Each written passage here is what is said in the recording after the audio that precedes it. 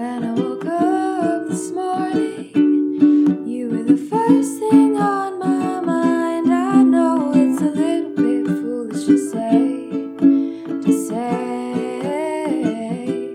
Thought about calling you up, wondering if you wanna talk. I want to hear about your day.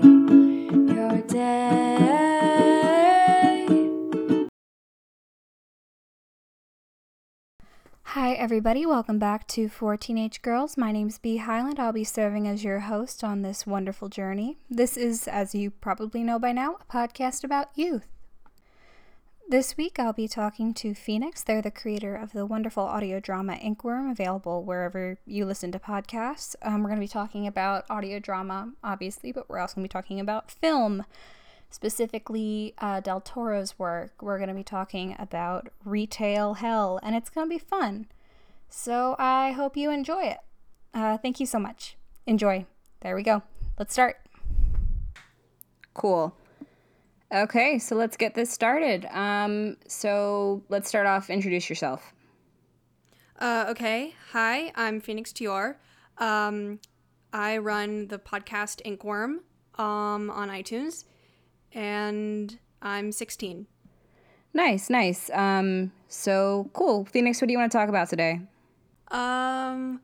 Let's see. I just made an incredible cinematographic, if that's even a word, discovery about Pacific Rim. May I share that? Of course. I love that movie so much. Oh my gosh, it's so good. Okay, so Pacific Rim Uprising was like a 6 out of 10. I mean, it did what it needed to do, which obviously is set up the Newton Herman rom-com sequel. Of course, yes. Okay, but there's this one scene where, the whole using a camera to tell a story is just brilliant. So, and major spoilers, but if you haven't seen that movie, why are you listening to this? Exactly.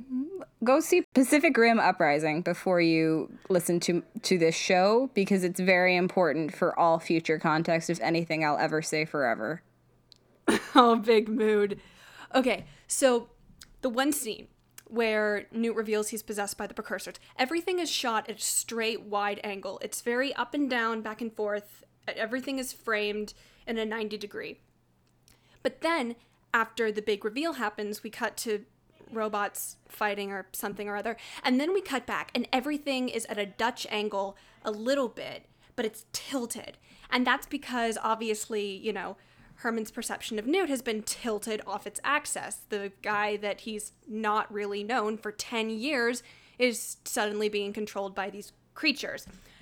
But if we notice, it's not just Newt being filmed that's tilted, it's also Herman. So you gotta wonder, okay, what about Newt's perspective is twisted, right?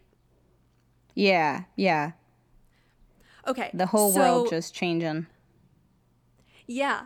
So it's cinematography 101. You use the camera to frame how the other characters perceive each other.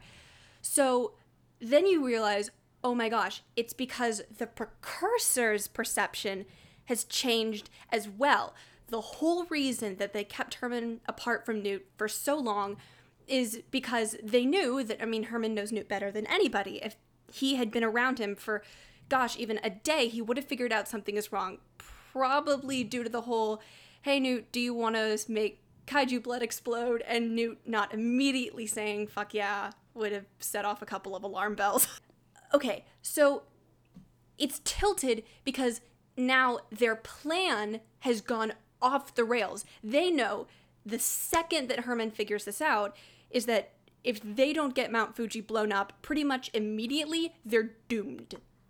And I just love that little detail about like an otherwise kind of okay movie, but you can just really tell who the story was focusing on. It's so good.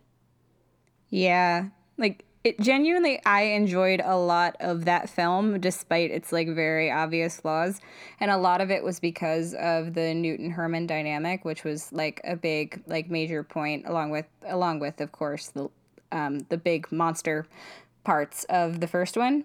Like, I genuinely think that they're, like, sort of the standouts of those films, even though, like, I hate to, like, sort of, like, say, yeah, these two white dudes are, like, the best parts of these movies. Yeah. But they are. And that's... They are.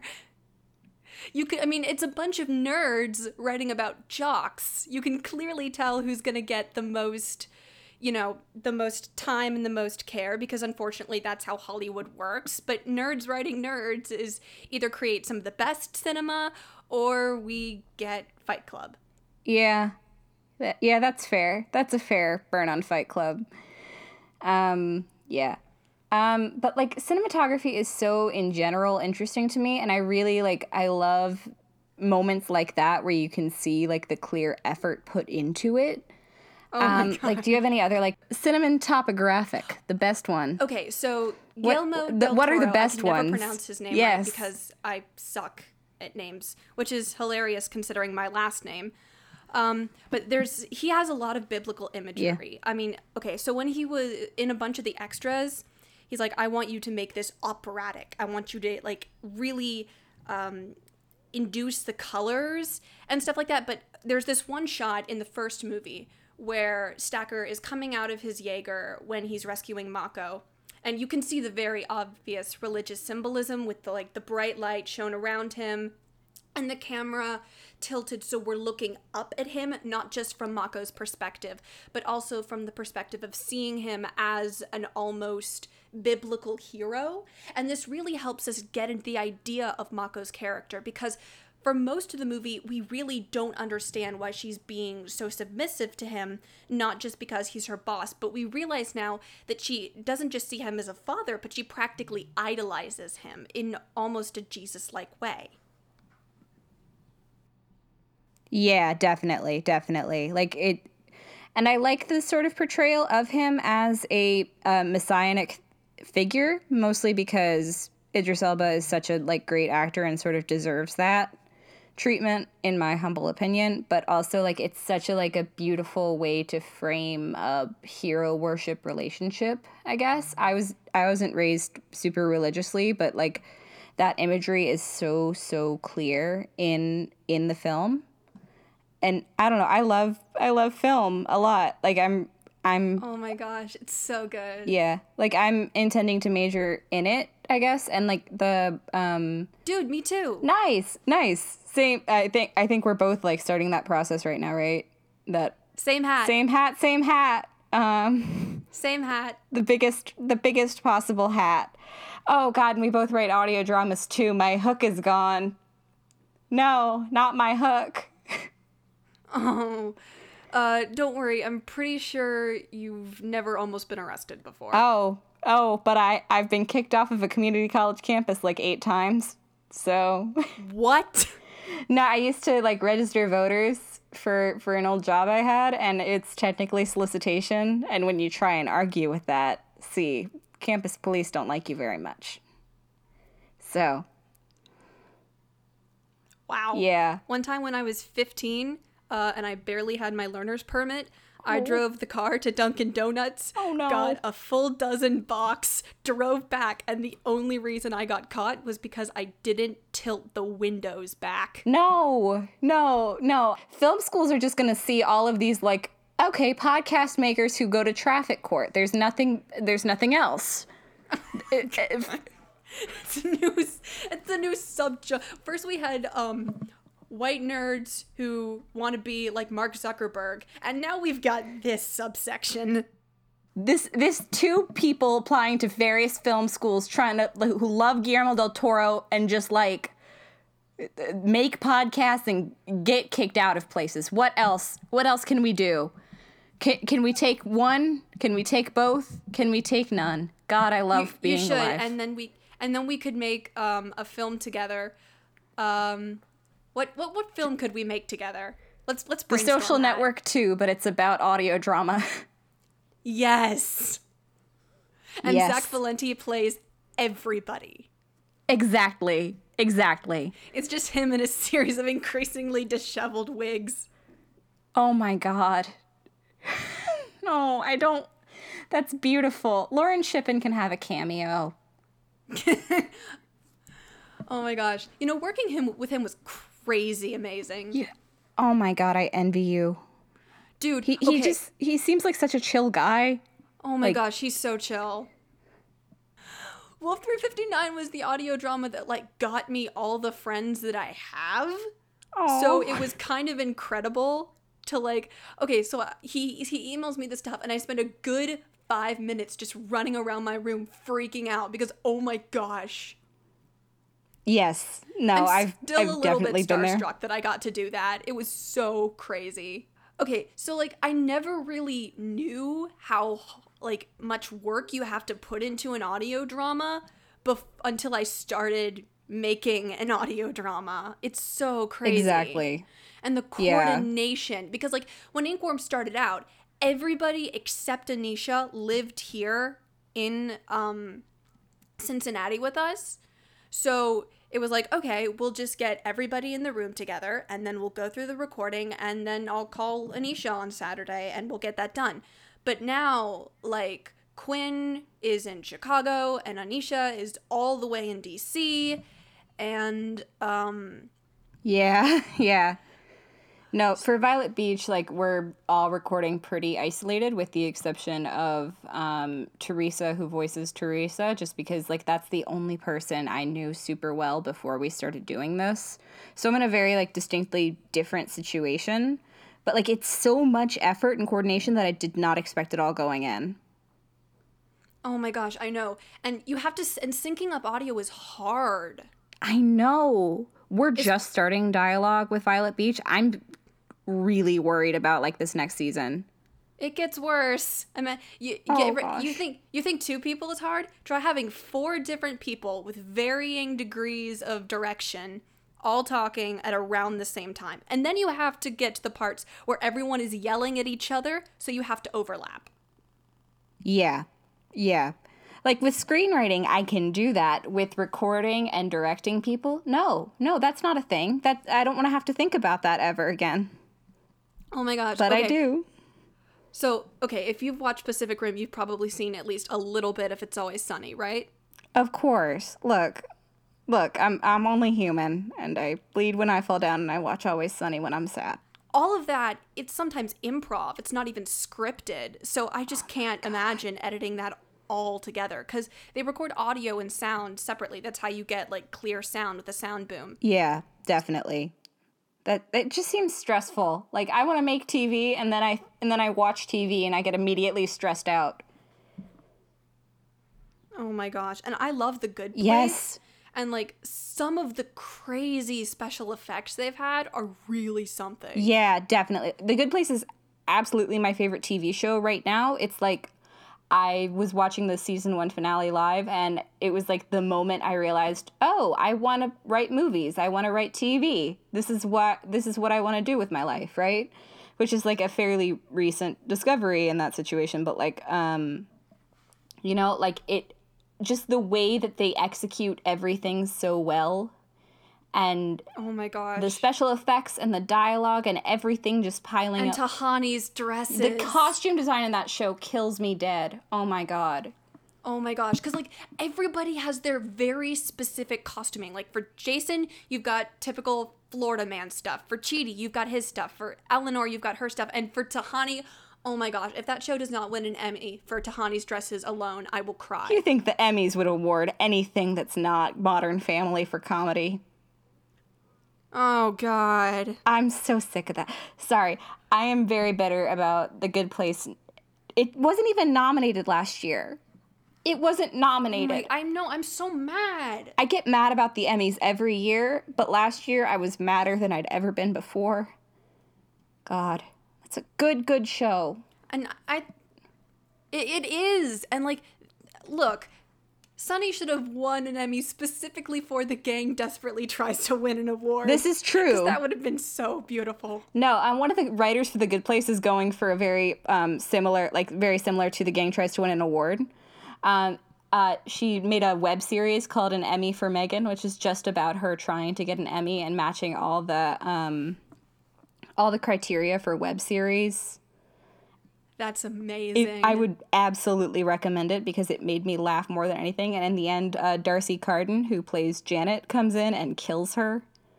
It is a delight. I wish Darcy would kill me. I know. She's in this new HBO show too called Barry, and it's an excellent show, and she makes it for me, even though her role is so minor. It's delightful.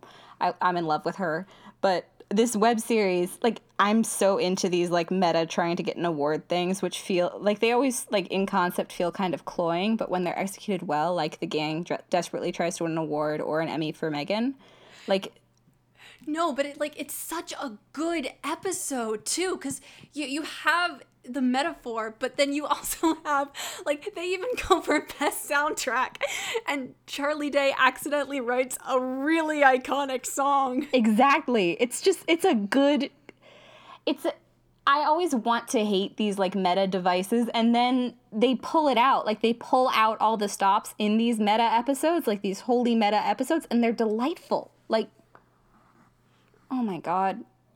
They even have the Carly Rae Jepsen playing in the bar. Oh my God.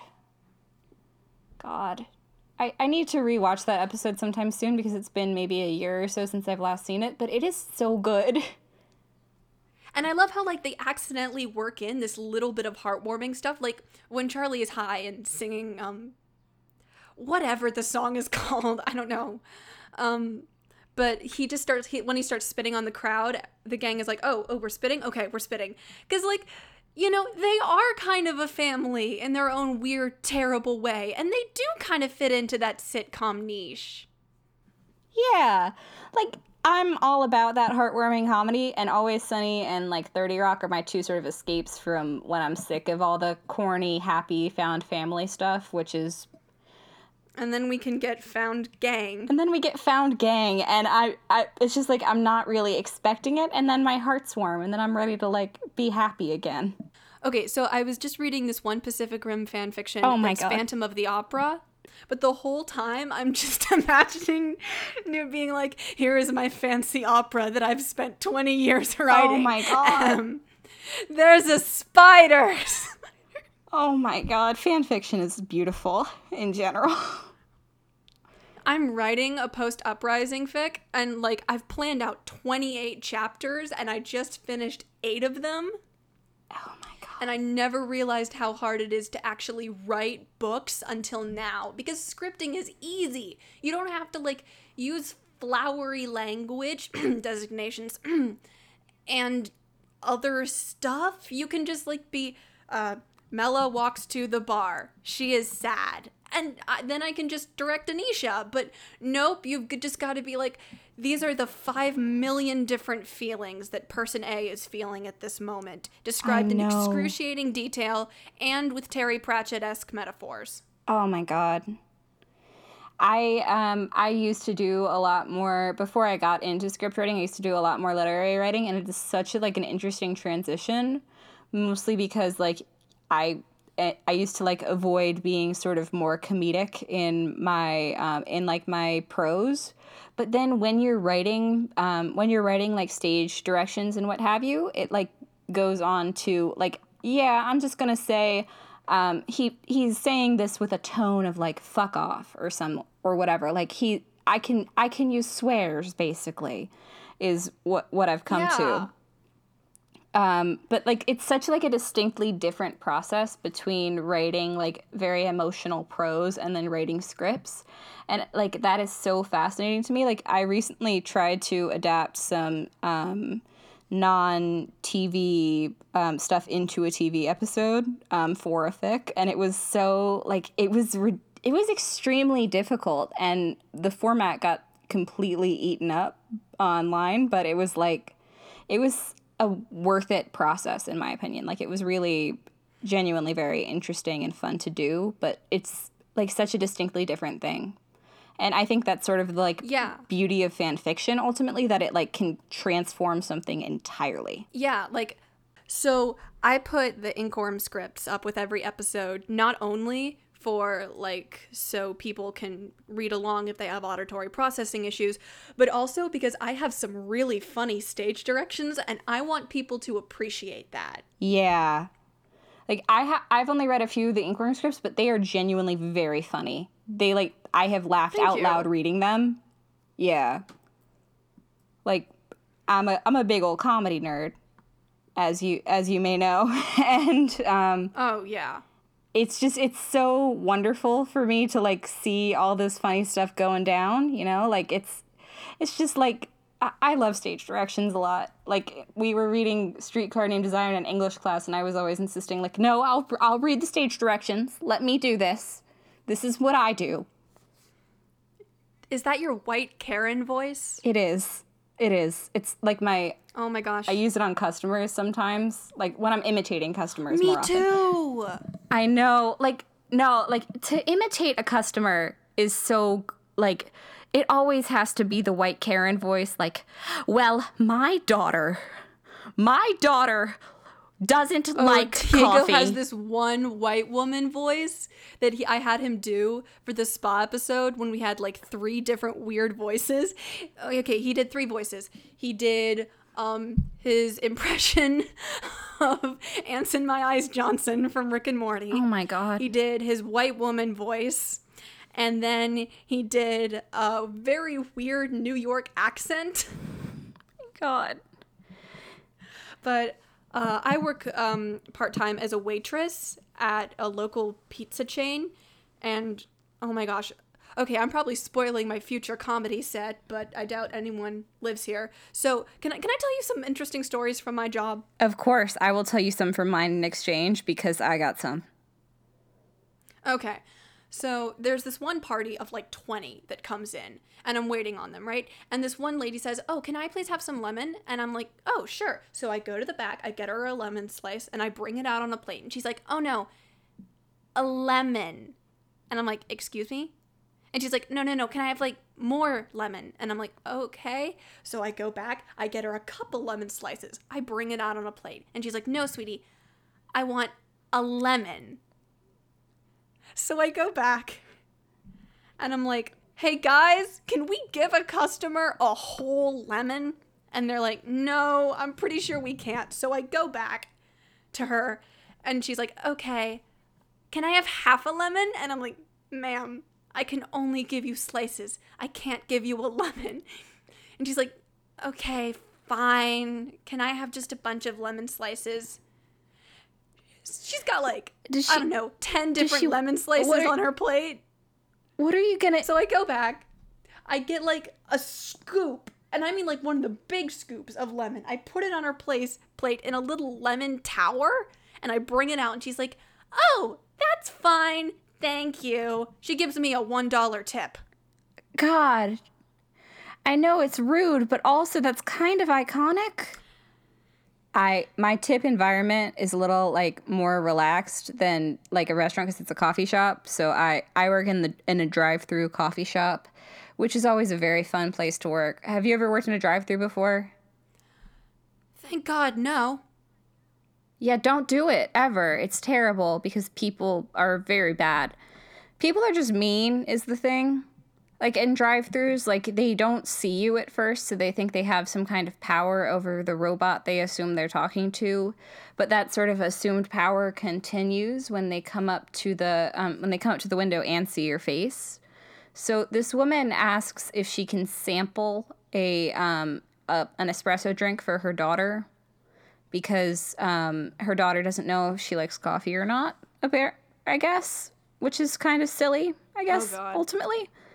And I say, actually, we can't do that. We can make you this drink. We can, we can give it to you and make you something else. We can make you something else if you don't like it, but you'll have to pay for both. So, so we make her this drink and she hands it to her daughter and her daughter's like, oh, it's pretty good. I like it a lot. And, her mom says, so do you love it though? And she's like, I don't love it, but I like it. And she grabs this drink out of her daughter's hand and tries to throw it at me. Luckily, it's a cold drink, so it's like it's not gonna burn me or anything. No, but like she tries to throw it at me, and it doesn't hit, thank God. And we start making her another drink, and she just drives away in a huff after making us make her 2 extra drinks before she pays, and just like goes away. And like, imagine that kind of entitlement. I'm always so blown away at the way people treat young people working in service. It's so stupid. Like, does it matter that much to you? I think at this point, they're so, I don't know, being called out on their bullshit. They have to just take whoever they can get. Exactly. Like, my big proposal that I did in a stand-up set one time was like a drive-through where you can just go and yell at people. And you have to pay to do it. You have to pay to do it. And like homophobic slurs, those get a premium, etc. Like those cost extra, but like you can get like, oh, can I tell you to smile on the fly, or whatever. It's silly, but it's very fun. It's a very fun idea, and I would love to participate if it opens. But also, like, I don't want to do that in my job that I'm currently doing, because in my job that I'm currently doing, I'm just trying to be nice to people. It's like the Dick's last resort of drive-thrus, you know? That honestly sounds amazing. There is a thing called exercise that I would highly recommend to a lot of people who get mad. Just like mindfulness meditation. Just some deep breathing. I don't know. So I'm actually going to wrap up now, if that's cool with you. So I have one last question I want to ask at the end of of every interview. So that would be, what is one song that you think defines you right now? Because I'm making a really fun, funky Spotify playlist. You know? Amy, aka Spent Gladiator 1 by the Mountain Goats. What a jam. Yeah, I've been listening to that song a lot. I like it a lot. Of course, yeah. So thank you so much for talking to me, Phoenix. Thank you. Yeah, all right. Thank you so much. Do you remember the Sunday afternoons in bed? The smell of lavender and lemon floating around our heads. You got that look in your eye, you laughed at something I said. Why go out and play? Let's stay in bed. Hi, folks. B here. I've never left. I'm a specter in your home right behind you. Hi. You can't see me because I'm a ghost. Anyway, I want to give some quick credits. Real fast, real quick. So I want to give a shout out to Phoenix. I interviewed them this episode, as you know. You should check out their podcast, Inkworm. That's INKWYRM. Really had to think about that in my brain, which is great. I'm very awake right now, as you can tell. It's wherever you can find podcasts. It's a really great show. It's like a rom-com meets like The Devil Wears Prada, but it's all like in space, and it's delightful.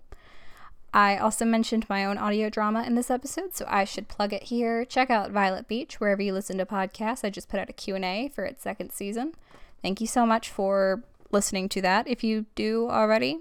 Also want to give a quick plug to this show's social media.